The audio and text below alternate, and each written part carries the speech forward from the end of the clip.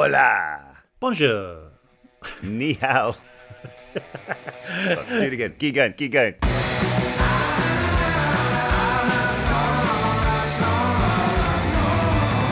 Hello, I'm James Phelps. And I'm Oliver Phelps, guys. Welcome back to the Normal Not Normal podcast. In this series, we're talking to some of our favourite people to find out what normal means to them and to ask the question, does normal even exist? That's right, and today's guests are Billy Boyd and Dominic Mohan.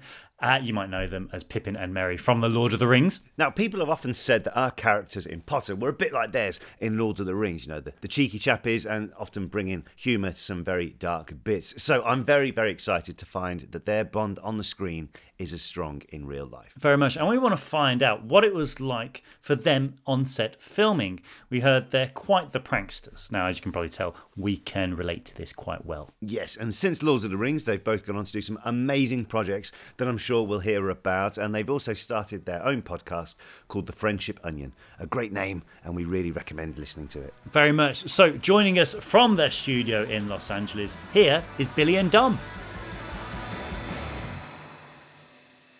Chaps, thank you so much for joining us today. How are you both getting on? Good, yeah. It's been a good morning up to now, and then I've just bumped into my good friend here, Dom. Hello. And we've joined you guys, so here we are. Where are you? Where are you in the United Kingdom? We are, yes. We haven't got sunny backdrops like you do at this very second in time. But is that a backdrop or is that real? No, it's real. That's Los Angeles. That's where it all happens. Very nice. All the dreams are broken right down there. Somewhere close by on the streets out there, someone is reorganising a cheeseburger that they just bought. You know that thing that you see someone do? With I don't want that. Tomato. The lettuce goes there, the onion goes on the bottom. I don't like the tomato. Keep that gherkin. Someone's doing that right now, right down there on those streets. And some guy with a big cigar has just signed a deal for an actor for $3 million. For the first episode of a new series. And it's not you, Dom. No, it's not me. And it's not me, because we're here talking to you. Well, sorry about stopping you from that one today, but maybe tomorrow. That's all right, James. It's all right. It'll come around. But you said how you guys are good mates. Can you remember the first time you guys ever met? Yeah, it was almost like it was yesterday, wasn't it? But it wasn't, Dom. It wasn't. We've told this story so many times that... In fact, I've heard... Not that I'm comparing myself to Paul McCartney, but I've yesterday. But I have. Oh, you're not anything like him. No, Carry no. on. But I did hear Paul McCartney say in an interview that he was asked when he first met John Lennon, and he said he's told this story so many times now that he's not sure what is true and what isn't because it's become its own monster. But from my recollection, I showed up last out of the 4 hobbits, and the 3 lads had been there for a while, just going through the general works that I'm sure you guys went through on Harry Potter, wardrobe fittings, makeup checks, script readings, gym sessions, all that kind of stuff. I showed up, crazy jet lag from Manchester to New Zealand, which I think is about as long a flight as you can have. Yeah, 32 hours it used to take me. 32 hours. I mean, and you've got breaks in between them. So I was a little, kind of all over the place, and then immediately got pulled into social events with you and Sean and Elijah. And I had very short hair, shorter than your hair right now. Yeah, it was shaved, I remember that. And everyone was so welcoming and friendly and cool. The interesting thing about the Hobbits, and I would include the beautiful late Ian Holm in this, and Andy to a certain extent, because obviously Andy was a Hobbit, and then kind of Gollum went off on his own path. Andy Serkis. Andy Serkis, of course. They all kind of share this open, friendly, curious kind of energy for life, and that's what happened when I met the 3 other lads. Everyone's just like, great, let's go surfing, let's jump on a bike, let's all go to the gym together, let's try out this new restaurant. Everyone's just perpetually in a good mood. If you don't mind, James and Ollie, I'd like to dive in a little deeper into the memory and how the human brain works. Oh, that's because Billy's been reading a book about the body, and he's probably on the brain chapter right now. Is that what's happening? Dom was kind enough to buy me a book by Bill Bryson. Bryson. Bryson. Bill Bryson, called The Body, and it basically skims across. When I say skims, it does like a chapter on the brain, a chapter on the digestive system, blah blah. Brilliant. And I was reading the brain part last night or the night before, and it was talking about memory and how people's memories are nowhere near as good as you think they are. And they did this experiment where they took some people and they took photos of them and photoshopped them into Disney World when they were young, 4, 5, 6 years old, showed them the photograph and said, do you remember this day? And they would say, oh yeah, I remember, I met my cousin there, my father took me, we spent 2 days, blah, blah, blah. And then when they finished it, they would tell them that they have never been to Disney World. Wow. They had all these memories of being there. They could talk about the whole day. They could talk about what rides they went on. And the people doing the experiment had picked people who had never been to Disney World. Wait. So are you saying we weren't in the Lord of the Rings? Is that what you're saying? Maybe. maybe I don't know. Maybe like on the Rat Party, you had a photoshopped image or something like that. Diving Exactly. We don't know, Ollie. Nothing is for sure anymore after I read that chapter. Isn't that crazy? My parents bought me that book for my birthday, and I remember reading it, and probably about 10 times reading it, thinking, Billy will love this. Yeah. It'll blow his mind. It really has blown my book. mind. It's great. It's a great book. I would recommend you and your listeners read it immediately. Yeah, The Body by Bill Bryson. Do you think that because of obviously you guys meeting on the film set and then obviously playing the characters what had such close bonds together anyway, do you think that in playing the roles impacted your organic friendship as it is now? That was almost like the bedrock for it definitely helps because Billy and I spent more time with each other than any other actor that we were with, and alongside Elijah and Sean, we probably spent more time with each other than any of the actors did with any other actors. Does that make sense? Do you know what I mean? Yeah, that was well done. Like Merry and Pippin and Frodo and Sam are such a twosome of the collective that, someone like Ian McKellen and Viggo spent a lot of time with each other, but not quite as much time as is on paper on the script for Merry and Pippin and Frodo and Sam. So we spent a lot of time with each other. We obviously traveled together. Billy and I kind of like the same things. We love restaurants. We like playing pool. We like surfing. We like going to the gym. We when we were first in New Zealand, the first ever series of Big Brother had come out with Craig. You remember Craig, the Scouser Craig, who everybody loved? Craig the Builder. Yeah, Craig the Builder. Yeah. And Billy's lovely sister sent him, this is how old we are now, sent him VHS tapes, right? Yeah, every week or every 2 weeks or whatever, she would send the latest Big Brothers. And Dom would come round to my house and we just sit and watch that. It was brilliant. We were obsessed. So we enjoyed each other's company outside of work. We spent a lot of time at work together. So of course it's a bonding experience. And of course you're both tired. You're both challenged by work. You're both challenged by the travel and all that kind of stuff. Even if Billy and I weren't necessarily spending as much time with each other outside of work, it would have been formative anyway, because I've worked with actors who, nice people, but they're not the way that I feel about Billy. And you do find a bond because, you're in the trenches together. Mm. And if you don't mind, James and Ollie, I'd like to go a bit deeper into the human body here. The spleen.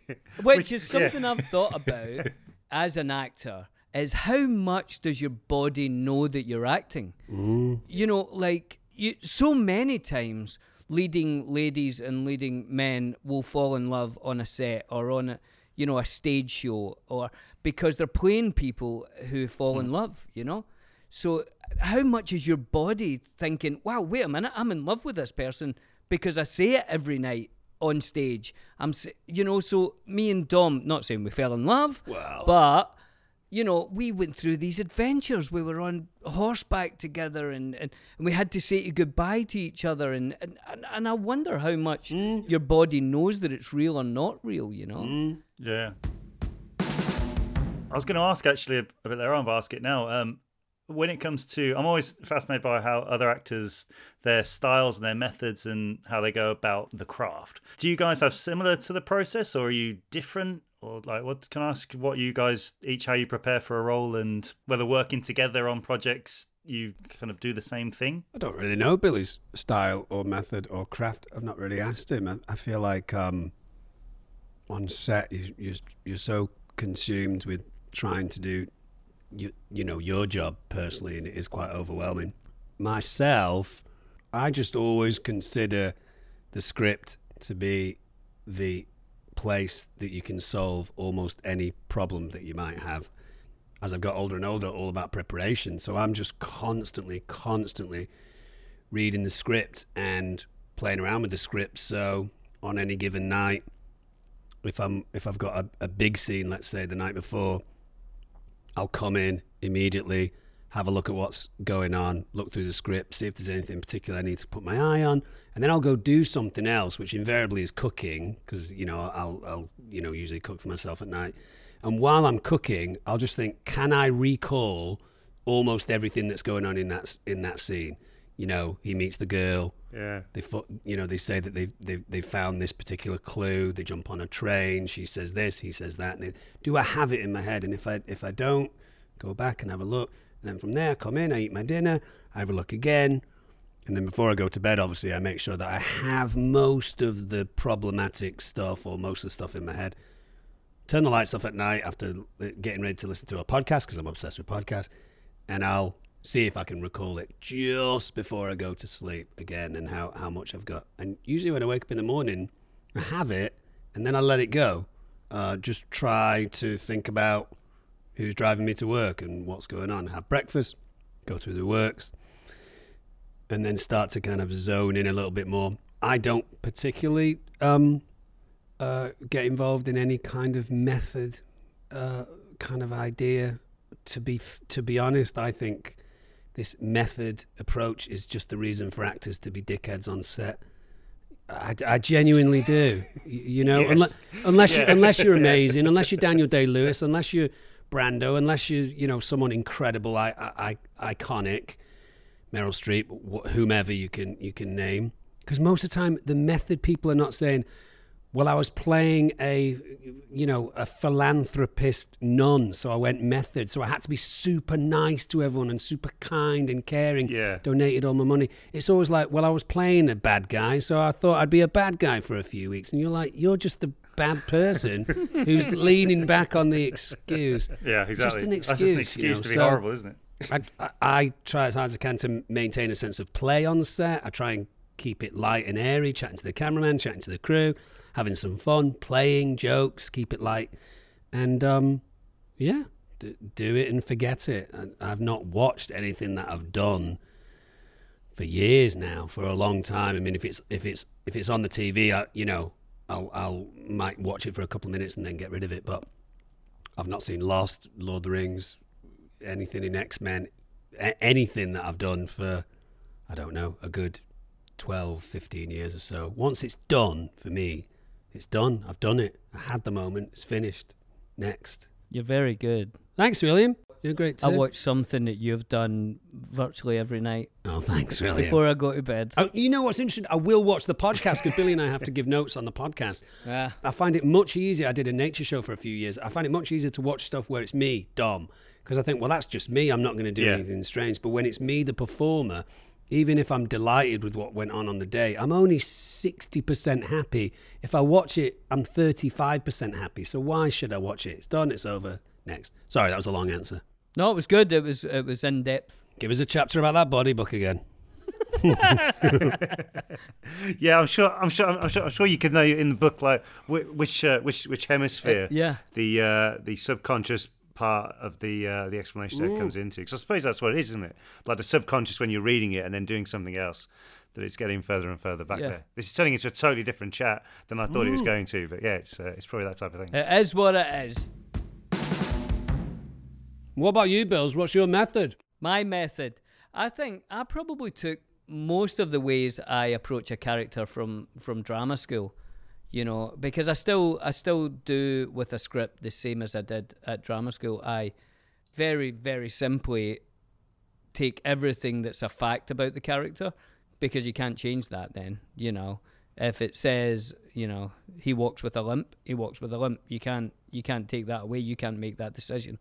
And then I take what people say about you, because that informs, you know, if everybody says, oh, he talks really quietly, then he probably talks really quietly, you know. And then I take what I say about other people, and I make lists on that, so that then you're getting the facts, then, you know. And then outside of that, I pretty much do the same as Dom. I try to kind of, someone said at drama school, it's like dyeing a piece of cloth. If you just dye it once, you'll get this sort of solid, you know, okay, it's there, but it's not that interesting. But if you dye it, leave it, and you get this multi-coloured, beautiful thing. So you just keep going back to the character. You keep doing little bits and bobs. So thinking about Lord of the Rings, I knew when we started that there was, like Harry Potter, there's a lot of characters, and you're only going to get tiny moments. So you have to make your moments mean something, and they have to have, you know, a real beat to them to move your character to the wherever he's going next. So I was lucky enough, in the house that I lived in New Zealand, there was a little office. So I covered one wall in paper, and I did all 3 movies on the piece of paper, and I marked it on a timeline of where I thought Pippin's major moments were, you know, finding the Palantir, leaving Merry, upsetting Gandalf, you know, all these things. And then it sort of made a little graph of where I thought Pippin was, because of people's schedules, like Kate Blanchett or Ian Holm, we would jump to the end of the 3 movies. And we would do like the second last scene, and then we'd be back in the Shire in the first scene. So you had to kind of keep going, oh, wait a minute, what, you know. And something else I learned at drama school was don't play the end. So with Pippin, I thought he's a super innocent character at the start, and then he has to become a sort of hero by the end. But don't play that he might become a hero at the end, because then you've given it away. You know, he has to be this, you know, little naive arsehole at the start that, you know, you never think would light the beacons or do any of that. So, you know, it was important to me to look at this graph and go, oh yeah, we're in the Prancing Pony tomorrow. So I've never met Gandalf. I've never met, you know. So it was important to kind of, whoa, because it was a big story with only small beats for each character, you know. Yeah, because I remember the Lord of the Rings film came out, I think it was very close to the release of the first Potter film. Because I remember when we were filming it, they released the trailer for it. And I remember going, wow, okay, that is a major thing. And I just remember all the CGI effects and everything, what we could see to begin with. But in terms of, like, I suppose comparison between like the characters we played and your guys' characters, they were kind of like similar in terms of like, and I've heard people say this to us before at like conventions and panels and stuff, in terms of like the similarities between them almost being like cheeky chappies, comic relief at times. Did that, and I know you mentioned it earlier about the having jokes and stuff like that on set. Did you guys get up to any of that type of stuff? Because people ask us all the time, what mischief did you get up to on set, or what pranks did you play? Did you get to do that, or because you were, as you just said there, with the, you know, the process in terms of, well, today I'm doing this and we're on this part of the graph type thing, or did that wait until all the social side that you had outside of filming as well? Depends where we're at in the filming, really. I mean, certainly in the Fellowship of the Ring, I think there was a vibe on set that certainly when Billy and I were in a scene, whether it was with the Fellowship or if it was just us, the vibe on set was like, okay, here come the light-hearted relief. You know, these guys, we were always in a good mood. I don't think there was any real day, apart from being maybe exhausted, but even when we were exhausted, we were never really in a bad mood. I don't think Billy and I gained a reputation of being in any way difficult or complicated to work with on set.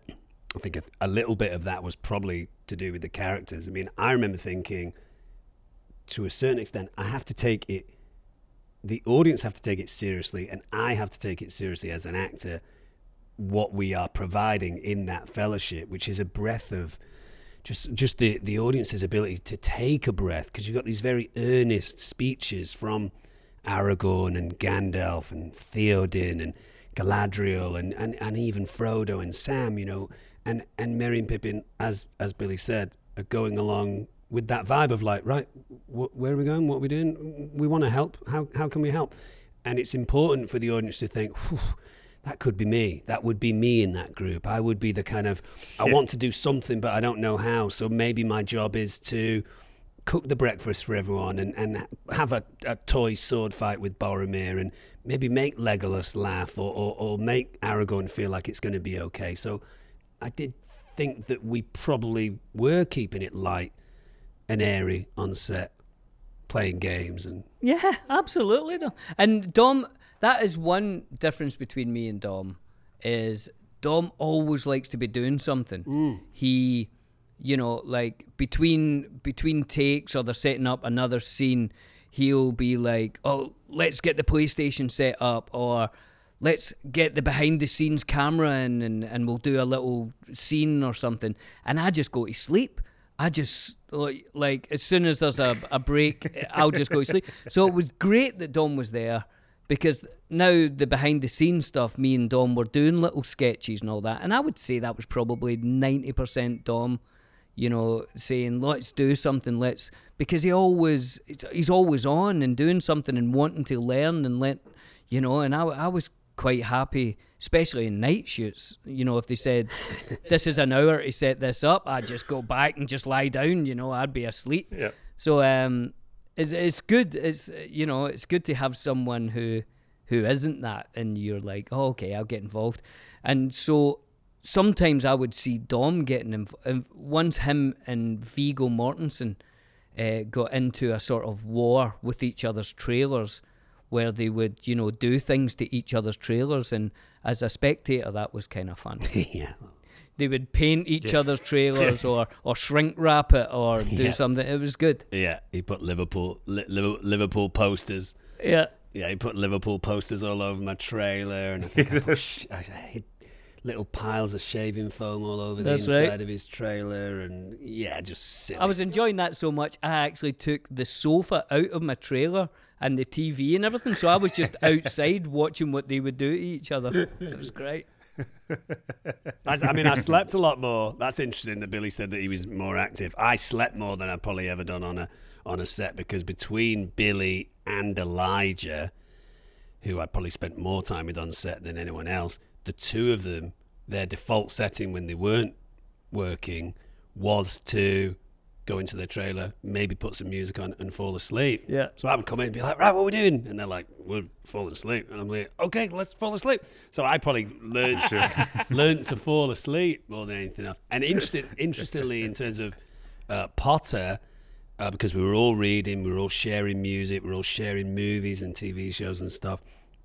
I don't know who gave it to me, but someone gave me the first Harry Potter book. So during principal photography of Rings, I read Harry Potter 1, 2 and 3 in my trailer and was utterly charmed by it whilst listening to the Sundays, and just thought, oh, what a lovely, cozy, wonderful world to be in, you know. So yeah, it was one of my reading experiences. And he asked Peter if he could get a little scar on his head, and Peter said no, that's a no-go.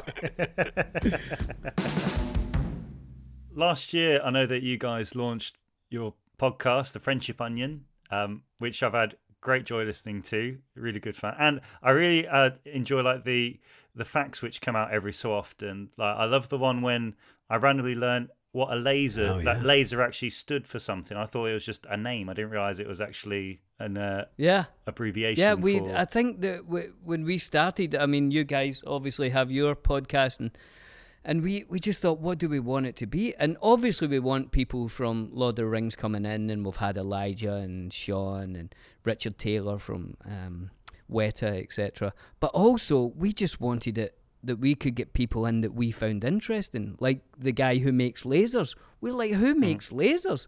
I want to talk to that guy. And we got Brian Greene in to talk about, because one day we're talking about quantum physics and string theory, and we thought, who can we get in that knows a bit more about this than we do? So we got Brian Greene in, and he's, blew our mind. So yeah, it's just been a fun sort of, we want to learn about these things, so it's good, we're learning it as the listeners are as well. Yeah, and I think that's what gives it its charm. That's what makes it so good. It's like where the listener is part of your conversation, what's being asked. But how did the name come about? So it's tough. We were rolling it around for a while, weren't we? Yeah, we did our first sort of episode in a friend's studio, and while we were doing that, it just came up. Dom, we were talking away during this episode, and we said, right.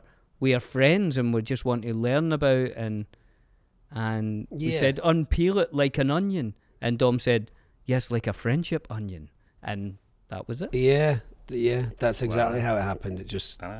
We like slightly surrealistic kind of imagery and stuff, something a bit silly and whimsical, and obviously an onion is something that is traditionally known to be consistently, you can unpeel layers, and yeah, I think we might have wanted something that maybe gave the audience a clue that, yes, of course we're going to be talking about Lord of the Rings and that's what's going to be happening, but more than anything else we're going to be talking about what it means to be friends with someone and how that friendship grows and changes and evolves, and so that maybe friends can watch it together, and so that people who maybe make new friendships can make those new friendships whilst watching or listening to our podcast.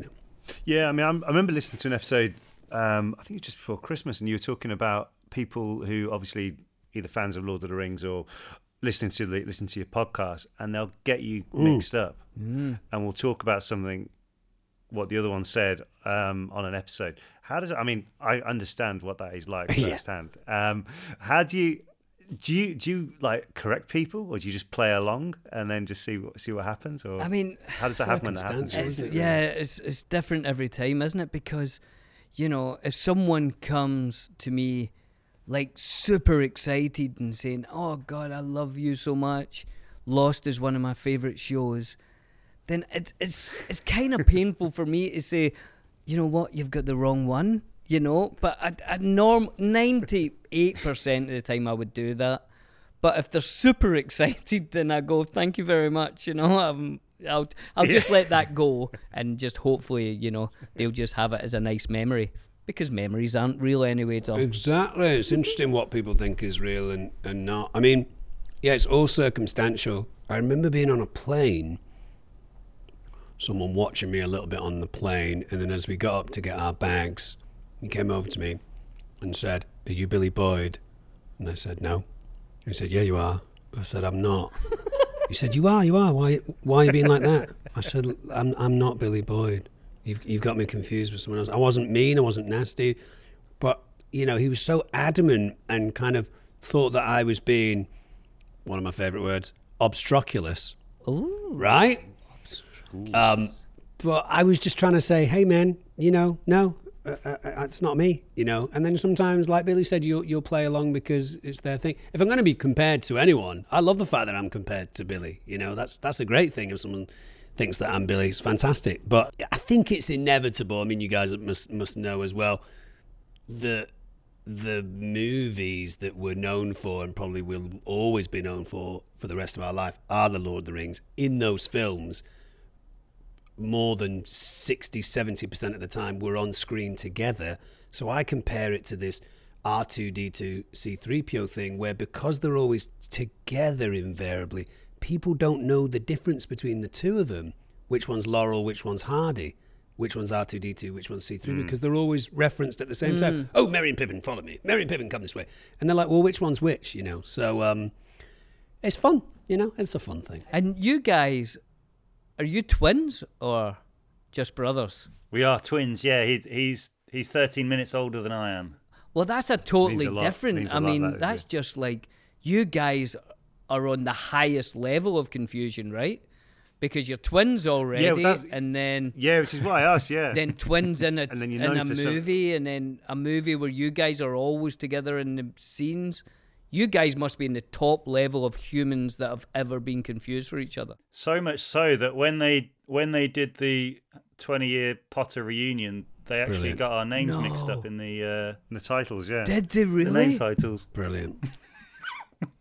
Yeah. It's been changed now, That's incredible, isn't it? but when I first saw it, I was like, wow. That happened. Do you guys have that twin thing? Because I have this connection with my mum, and I've heard that obviously twins have this quite a lot. But I have this. I mean, I'm connected to my mum in a lot of ways, but a strange connection with my mum is that we tend to share the same physical ailments. So I'll send a message to my mum and say, "Hey, mum, how you doing? Sorry, I've not been in touch for a couple of days. I've had a sore throat." And mum will be like, "I've had a sore throat for 2 days." Or, you know, I'll say to my mum, "Oh, I've sprained my ankle or something." She said, "Oh, I tripped and sprained my ankle too." And my dad will now verify it, because for the longest time there was no witnesses there. My dad will go, "Yeah, that happened." There was last year sometime, I said to my mum and dad, I said, "This is really strange, but I'm giving myself electric shocks at the moment more than I've ever done in my life. Anything that I touch, I'm giving myself a little static electric shock." And my mum called me immediately and she was like, "I've just been telling your dad that for the last 2 or 3 days, I've been giving myself electric shocks." So do you guys have that? Do you guys have that strange physical, mental connection at times? No, not I like think that. so. Definitely not getting electric shocks or Yeah. anything. I was going to say, I think I always remember we did like a morning TV show once in the States, and they had this expert there, and he was like, "No, it's true though, isn't it?" Kind of like, not for us. We kind of just like ruined this whole segment that they had lined up. You've literally all you can see in the background is a director just trying to right. We need to go traffic now. We'll go to the traffic. We'll go to the weather. Whatever. I don't care. That's brilliant. But yeah, so we're I suppose we are maybe subject different to the rule of thumb really with that type of thing. I'll tell yeah, you what it's, happens in the book when I get to the chapter on twins. I'll Yeah, I'll let you know. When you were saying that, like sometimes guys get you confused and that kind of thing, has that ever affected when it's come to choosing roles or roles that you've gone for? Like, have you walked into the audition room and you've both been in there? No, but I have gone Oh, in. there was once I went for a movie and you got the part.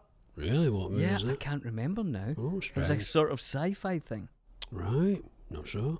And I remember you saying, "Oh, I'm doing this movie," and I said, "Oh, I went up for that." Cheeky buggers. You bastard. You should only ask one of us to audition. That's otherwise, true. You know. I vaguely recollect, but it's a while ago, probably, 15, 20 years ago, going into an audition with a casting director and them saying, "Oh, you don't have a Scottish accent?" And I said, "No, I'm from England." And I remember thinking, she thinks I'm Billy Boyd. Wow. She definitely thinks I'm Billy Boyd. So, but I remember that happening once. But, I mean, in terms of castings, generally, certainly after Rings, I do remember thinking, I can't play a fantasy character next. I can't be any of these things that we're easily getting offered, like gnomes or pixies or elves or leprechauns or any kind of easy fantasy pick. I remember saying to my agent, I can't go into an audition or even go through the process of that. It has to be a contemporary character because, Merry and Pippin are so entrenched in a fantasy world, So I think you always have to be conscious of that, In terms of, like, when you said that about being engrossed in the fantasy world, did League of Legends make your lives easier during the pandemic? Hey, do you play? definitely. Do you play? I've tried. I was terrible because I thought I was going to spend an absolute fortune on it, Really? On and then I ended up downloading SimCity. You know, like the updates the add-ons. And but everything it's else just that you can go skins for. and stuff. It's all free. You don't need to spend anything, Ollie. It's absolutely You no. don't. It's free. It's free to download. Right, It's free I need to to get play. some patience It then. is an intimidating game because it's relatively complicated. And I mean, Billy and I both attest to this. The first 20 or 30 games that you play, you will be embarrassingly bad, and you'll look back on it and think, what was I doing? But you have to learn somewhere. It's one of the most played games in the world. And it is quite imposing. But yeah, it absolutely made my life better. Billy lives with his wife and son and dog. I live on my own. During the pandemic, I mean, obviously I spent a lot of time on my own. I like spending time on my own, but during the pandemic there were consistent months, 3, 4, certainly maybe even 5 or 6 months where I didn't see anyone that I knew. I went down to the supermarket, bought food, came home, didn't see anyone's face that I knew, and I said to Billy and a couple of other pals, hey, I'm playing this game, it's really fun, it's free to download, it's free to play, and it will give us a chance to say hello to each other. And we've been playing it ever since. And it's a laugh, and it's a riot. And as Dom says, you get friends, like we've got a friend in Hawaii who plays with us, there's somebody in New York, and we're all on, headphones together chatting away, and what were you doing today while we're playing this game? It's a really good way to kind of keep in touch as well. So on your Twitter account, you've written that the location is Earth for now, and Dom, you've got in transit. Where do you guys want to be living next then? Oh, I don't know. I'm quite. You seem really quite settled. I'm quite settled in Los Angeles. I like it. Like you say, you don't have the sun today. I was out this morning doing some stuff in the garden, and like you've got your top off. Oh, I did. Hello there. And like fixing a couple of things. I had to fix a wire, you see. And I was thinking, this is lovely, It's February and it's nice and warm. As Dom says, I've got a son and he's quite settled here. He's quite outdoorsy. He likes to surf, he likes to skateboard. And, it's like if I take him back to Glasgow or Scotland, I think it would be quite a shock for him now, Although he did live his first 8 years of his life there, and but I think he's used to this now, so it'd just be different.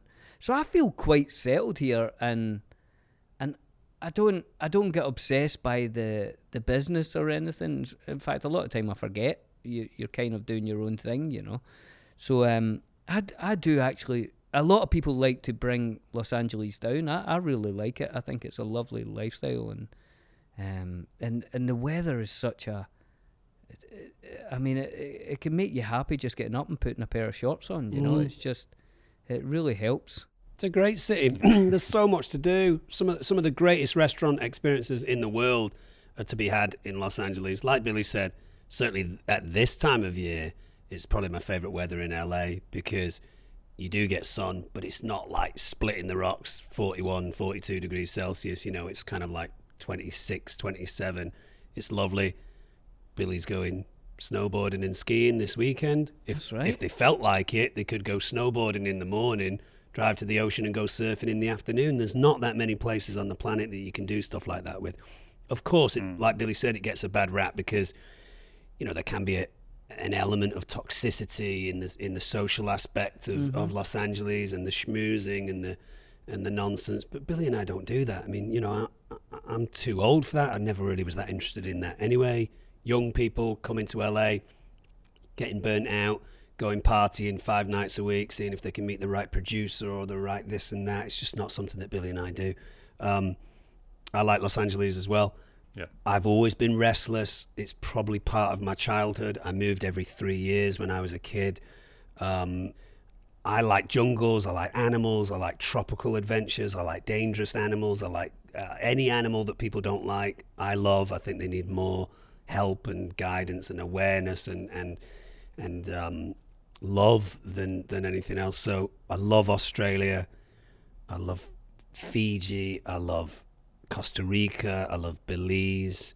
I don't know. There might be a time in my life where I might look at my job and where I'm at in that particular job and think, okay, I'm not sure if it gets any better for me at 55, at 60, at 65. I'll go teach people how to scuba dive for 10 years and, have a more simplistic life of being around animals and having fun. Well, I was going to say, is that where like you're talking about those exotic countries and places like that? Is that where you get your love for like insects and reptiles? I moved from school to school when I was a kid, and one of the things that I could consistently bring with me was my love for animals. So I'd have to make new friends and join a new football team, join a new drama group, join new things, but I could always bring Attenborough and Jacques Cousteau and spiders and ants and snails and slugs and stuff. And, we just, I don't know. My dad was a science teacher. He loves animals. My mum's a nurse. She's always loved animals. My brother and I used to pride ourselves on knowing a little bit about animals. I got, an opportunity to pitch an idea to a producer about a nature show. And it was just simply that. I just said, look, we're always going to have gorillas and tigers and lions and elephants because they're beloved and people want to save them. And even though clearly elephants and gorillas and tigers and lions are dangerous, we love those animals, but they're not the most important animals on the planet. And there are animals that people make this strange mistake that because something makes you scared or you're disgusted by it, that it's pointless and unnecessary because you've had a reaction to it that you do not care for. Therefore, leeches are unimportant because they make me feel scared, but leeches are incredibly important because they create balance in ecosystems. So I just wanted to try and turn people onto that blind spot of everything in nature is essential because it exists, because nature will not allow things to hang around if they don't have a purpose. And there's a massive amount of animals that need our help and need us to step in and be a steward for them. And it allowed me to travel and allowed me to meet amazing people and do incredible things. So, yeah, I get upset. Billy knows I get obsessed by things. And one of my lifelong obsessions and probably my deepest spiritual connection to the planet has been through the natural world. If I'm in trouble, if I'm upset, if I'm weak, if I'm struggling with something, I go to my garden, I take a trip to a jungle, I go scuba diving, I go back to nature, and it always gives me the answer that I'm looking for. I completely agree. That's how my kind of unwinding, I guess, as it is anything outdoorsy, night or day. I think I can't think of anywhere else you'd rather be than seeing little, like even just like when last year I planted loads of seeds just to see what came out, and they're all ones which were made for encouraging bees to the area, and it was amazing how many turned up. It was as if one came one day, went away, told his mates, and they all came back. Billy and I learned to surf together in New Zealand, and we've surfed quite a few places around the world, and I have these amazing, vivid, beautiful, precious memories of surfing in Hawaii with Bills, or surfing in Mexico with Bills, or surfing around the world. And you're in nature, you're in the ocean, there's kelp going around your feet, or maybe there's a sea lion in the distance, or a dolphin comes over to say hello, or a pelican swoops down, and there's something so simplistic and necessary for the human experience to connect with that thing, and it's joyful. We wouldn't be catching a wave, we'd be waiting for a wave to come in.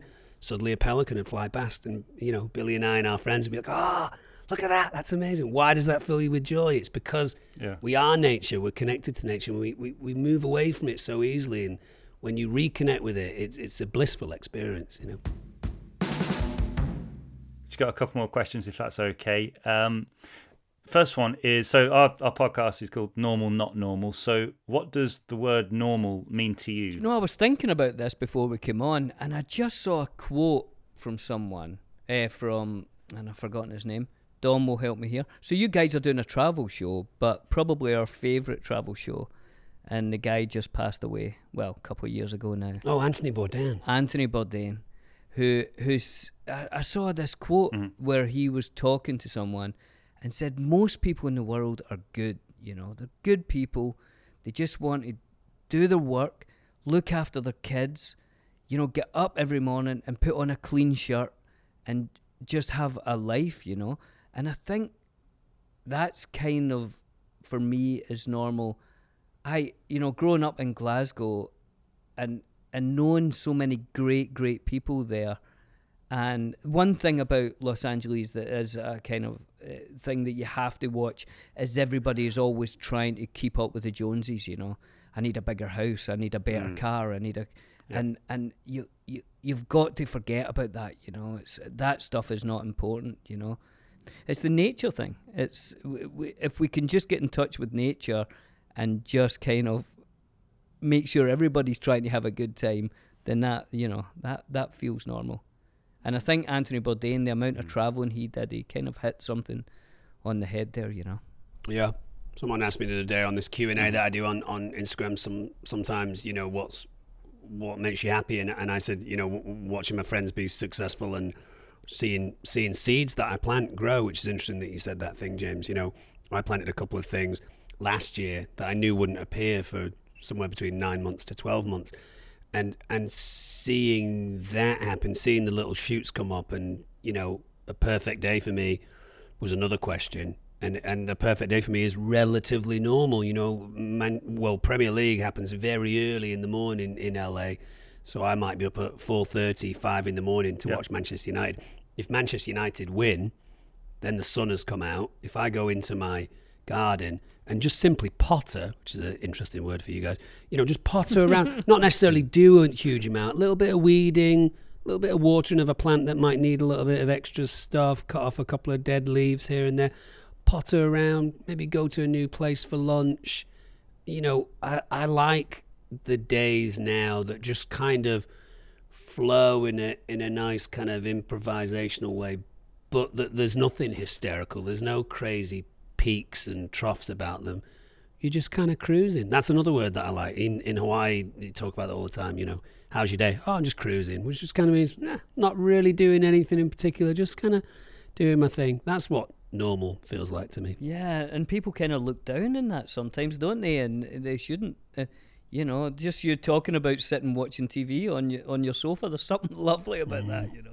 Yeah, I mean, it is kind of where the concept came up to us from. Like, what is normal? Like, well, I'm not doing things normally. It's like, well, who are you comparing yourself to? You can only compare yourself to yourself. And as you say, it's funny as you said that, Billy, about the whole keeping up with the Joneses thing. There's some people, not necessarily just in LA, but all over the place, can kind of get with that. But yeah, you're right, Dan. Like, as you say, if you can just cruising a bit, I mean, it's amazing how much better the day can go. What age were you guys when you did Potter? So we were 14 when we were cast. Oh wow! So you guys were young. Wow. Yeah. So I suppose that's where the normal so. thing comes from. Is you guys have pretty much only known that life. Pretty much, yeah. Well, like Oliver said, we're always asked. We didn't have a normal childhood growing up, but we were like, well, I bet your normal was completely different to your schoolmates' normal kind of thing. So. But it's only the normal that you have, because both my parents had passed away when I was 15. But to me, that's normal. You know, to most people, you know, they watch their parents get older and you know, maybe less secure and you know, becoming old people, you know. And I never had that. But to me, that's normal. My parents are frozen as these parents of a 15-year-old. So to me, that's normal. And I find it hard to try and get my head around people talking about their parents getting older, and you know, so it's normal for you. Yeah, and also, you know, some of the more bizarre experiences that Billy and I have shared together, I always think is harder to handle for the people around you, and I'm sure you guys have experienced this too. You know, when we were doing some of our initial premieres in Leicester Square or in Times Square or, you know, wherever we happened to be, we would have like an initial briefing. You know, they'd kind of say, okay, guys, you know, they're going to line up the cars and you're going to go first and you next. And then, you know, there's going to be Elijah and Liv and stuff like that. And you're going to get there. There'll be a red carpet. Wave to some people, sign some stuff if you want. Give yourself half an hour. Then there's going to be photos. Then you're all going to get together as a group. So you know all that. You've been briefed and you're consistently briefed. But you don't feel the need to tell your friends or maybe your significant other or your pals or your parents about it. So you get out the car knowing this stuff and also having the experience of it happen before. So you're like, oh, yeah, great. Thousands of people screaming your name and flash photography, and it's crazy.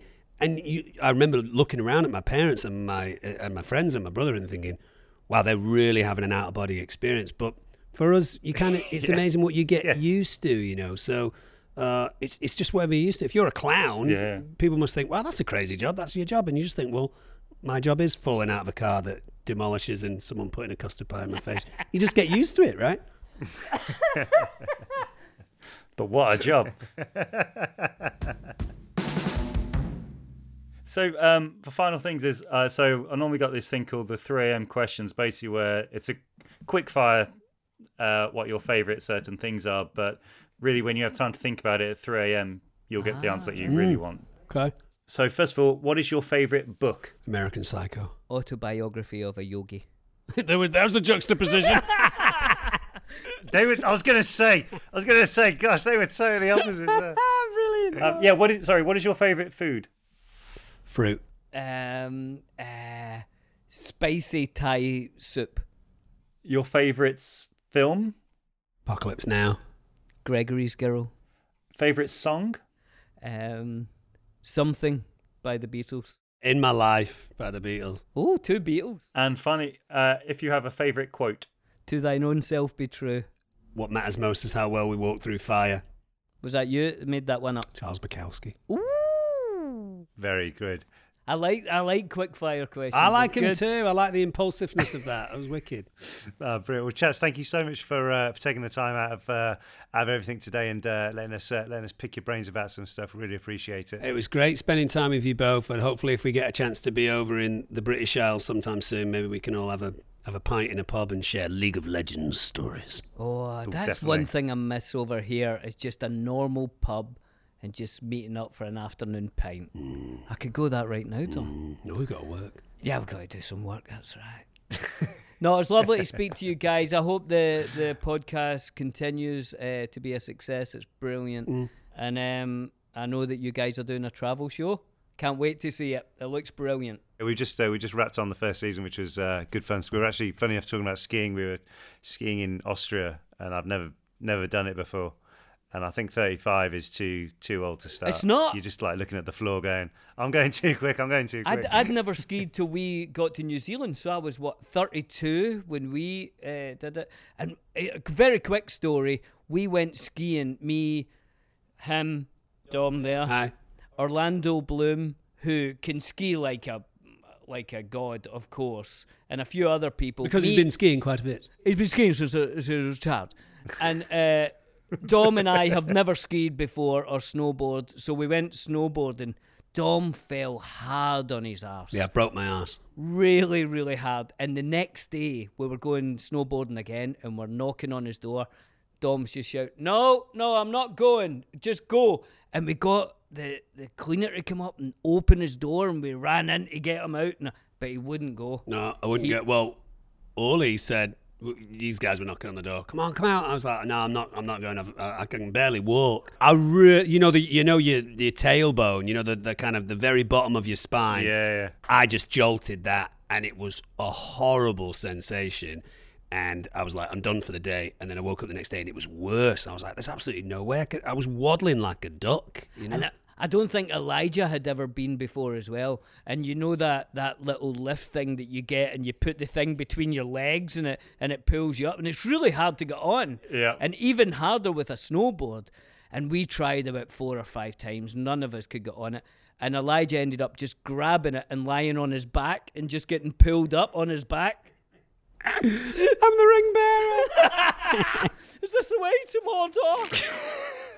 But yeah, honestly, guys, thank you so much for joining us today. Really, really enjoyed it. Tons of fun. It's great chatting with you guys. Great fun. Cheers, guys. Bye. See you later, guys.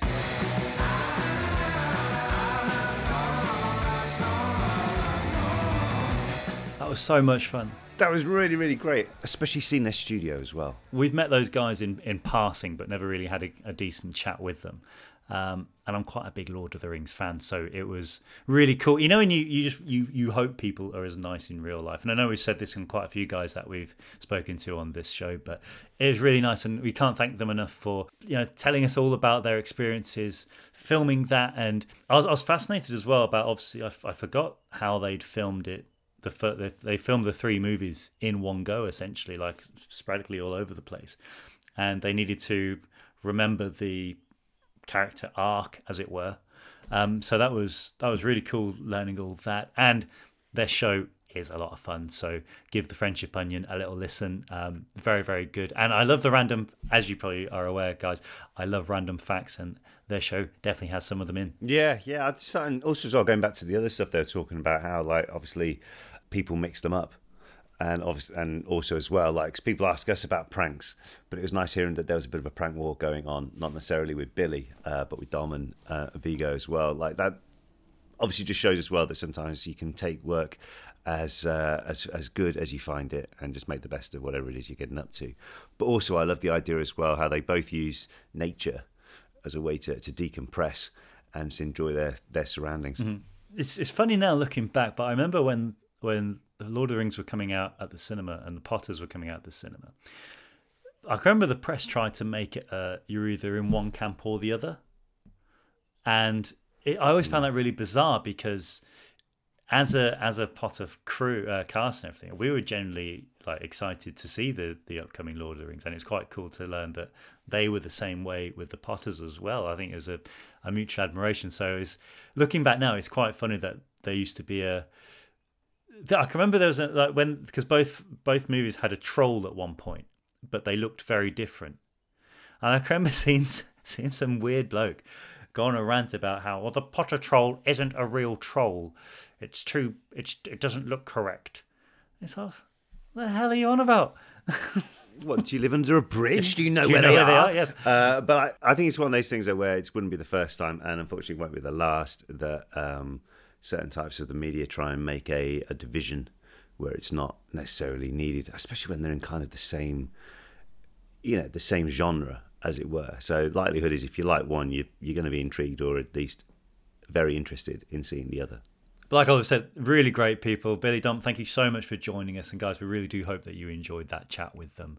It was a lot of fun. And let me segue into my little Did You Knows this week. A very famous quote comes from Lord of the Rings, and people say this all the time. You see it if you go into someone's house, there's some people have this written on.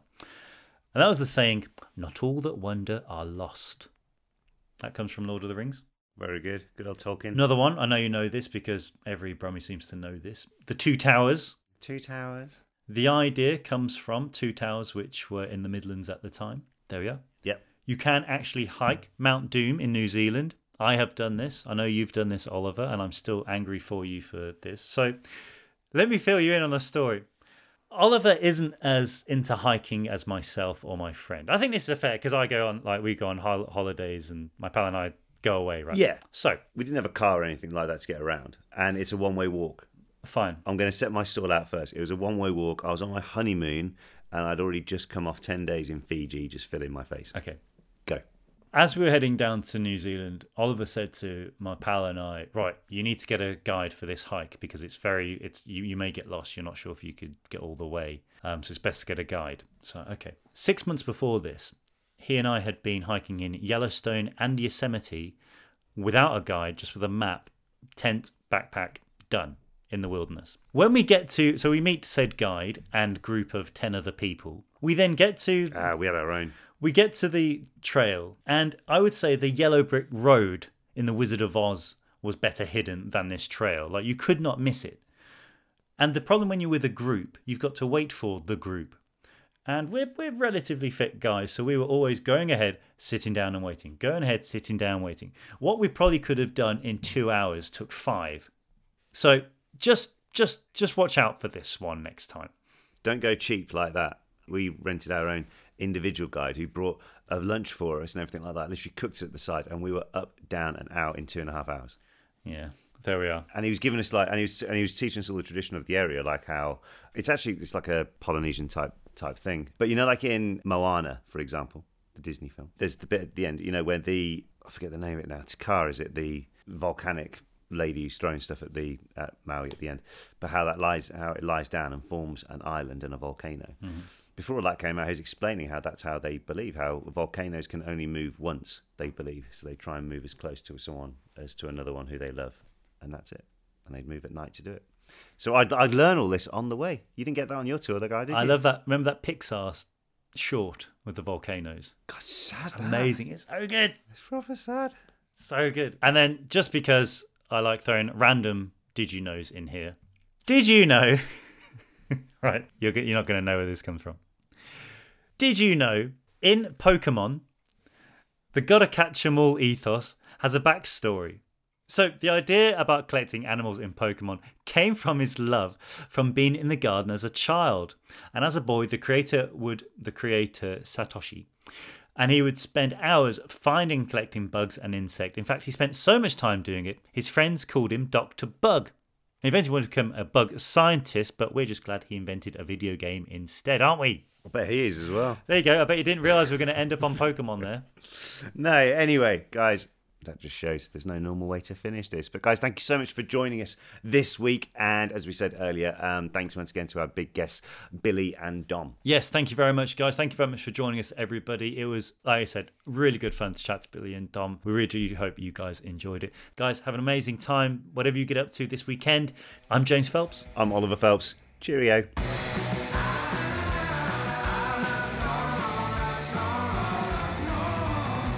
Normal Not Normal is a stable production.